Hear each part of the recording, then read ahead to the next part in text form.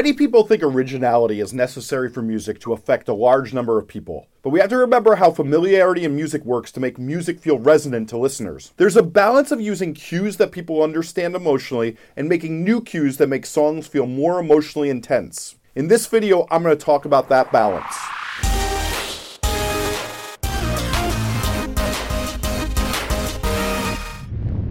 Hi, I'm Jesse Cannon and this is Musformation. Our brains are wired to respond to repetition and familiarity, which actually gives originality a disadvantage.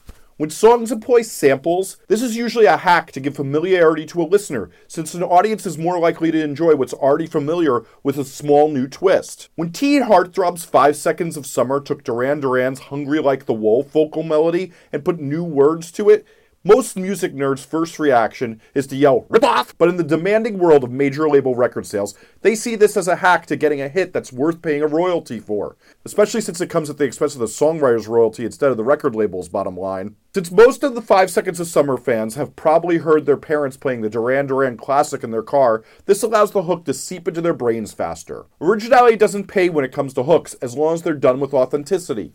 We actually deride music that's too original. If a song sounds too unfamiliar, containing little cues for emotions we've grown to understand, it's hard for us to have an emotional reaction to it.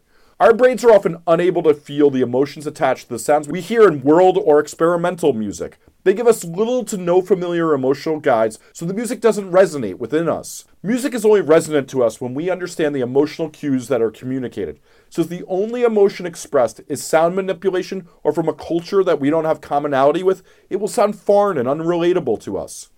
For evidence of this, look to the countless artists who are too ahead of their time or who make music we perceive as original, yet we have no urge to hear their work ever again. In psychology, there's a concept called schemas, which are mental structures of preconceived ideas or a framework representing some aspect of the word or a system of organizing and perceiving new information. It's difficult to find resonance unless a work has familiar schemas, but has small deviations that exceed our expectations. Record producer turned neuroscientist Daniel Levitin did a study that showed our brains respond to a sweet spot of musical familiarity and complexity. To make music resonant within ourselves as well as others, we have to follow what's expected and deviate in small ways that increase resonance. Musically, to feel resonance with a song, we must hear emotional cues we're familiar with, along with a few new cues that up the emotional ante to give us more resonance. Note that for these new cues to be effective, they must augment the resonance of the song, since new for new's sake doesn't hold emotional currency. That's it. Am I missing anything? Is there any way you would have done this? I need to know your questions and what no one else is telling you, since I want to answer them, so leave them in the comments. I hope you liked this video, and if you did, please like and subscribe and get notified for my future videos, since I'm going to be breaking down the concepts in this video along with tons of others on promoting your music and how to make music you're more happy with. As well, I have a Facebook group that's linked below that is only helpful information. No one tried to sell you anything, playlist or con artists, only helpful information for musicians looking to be better themselves.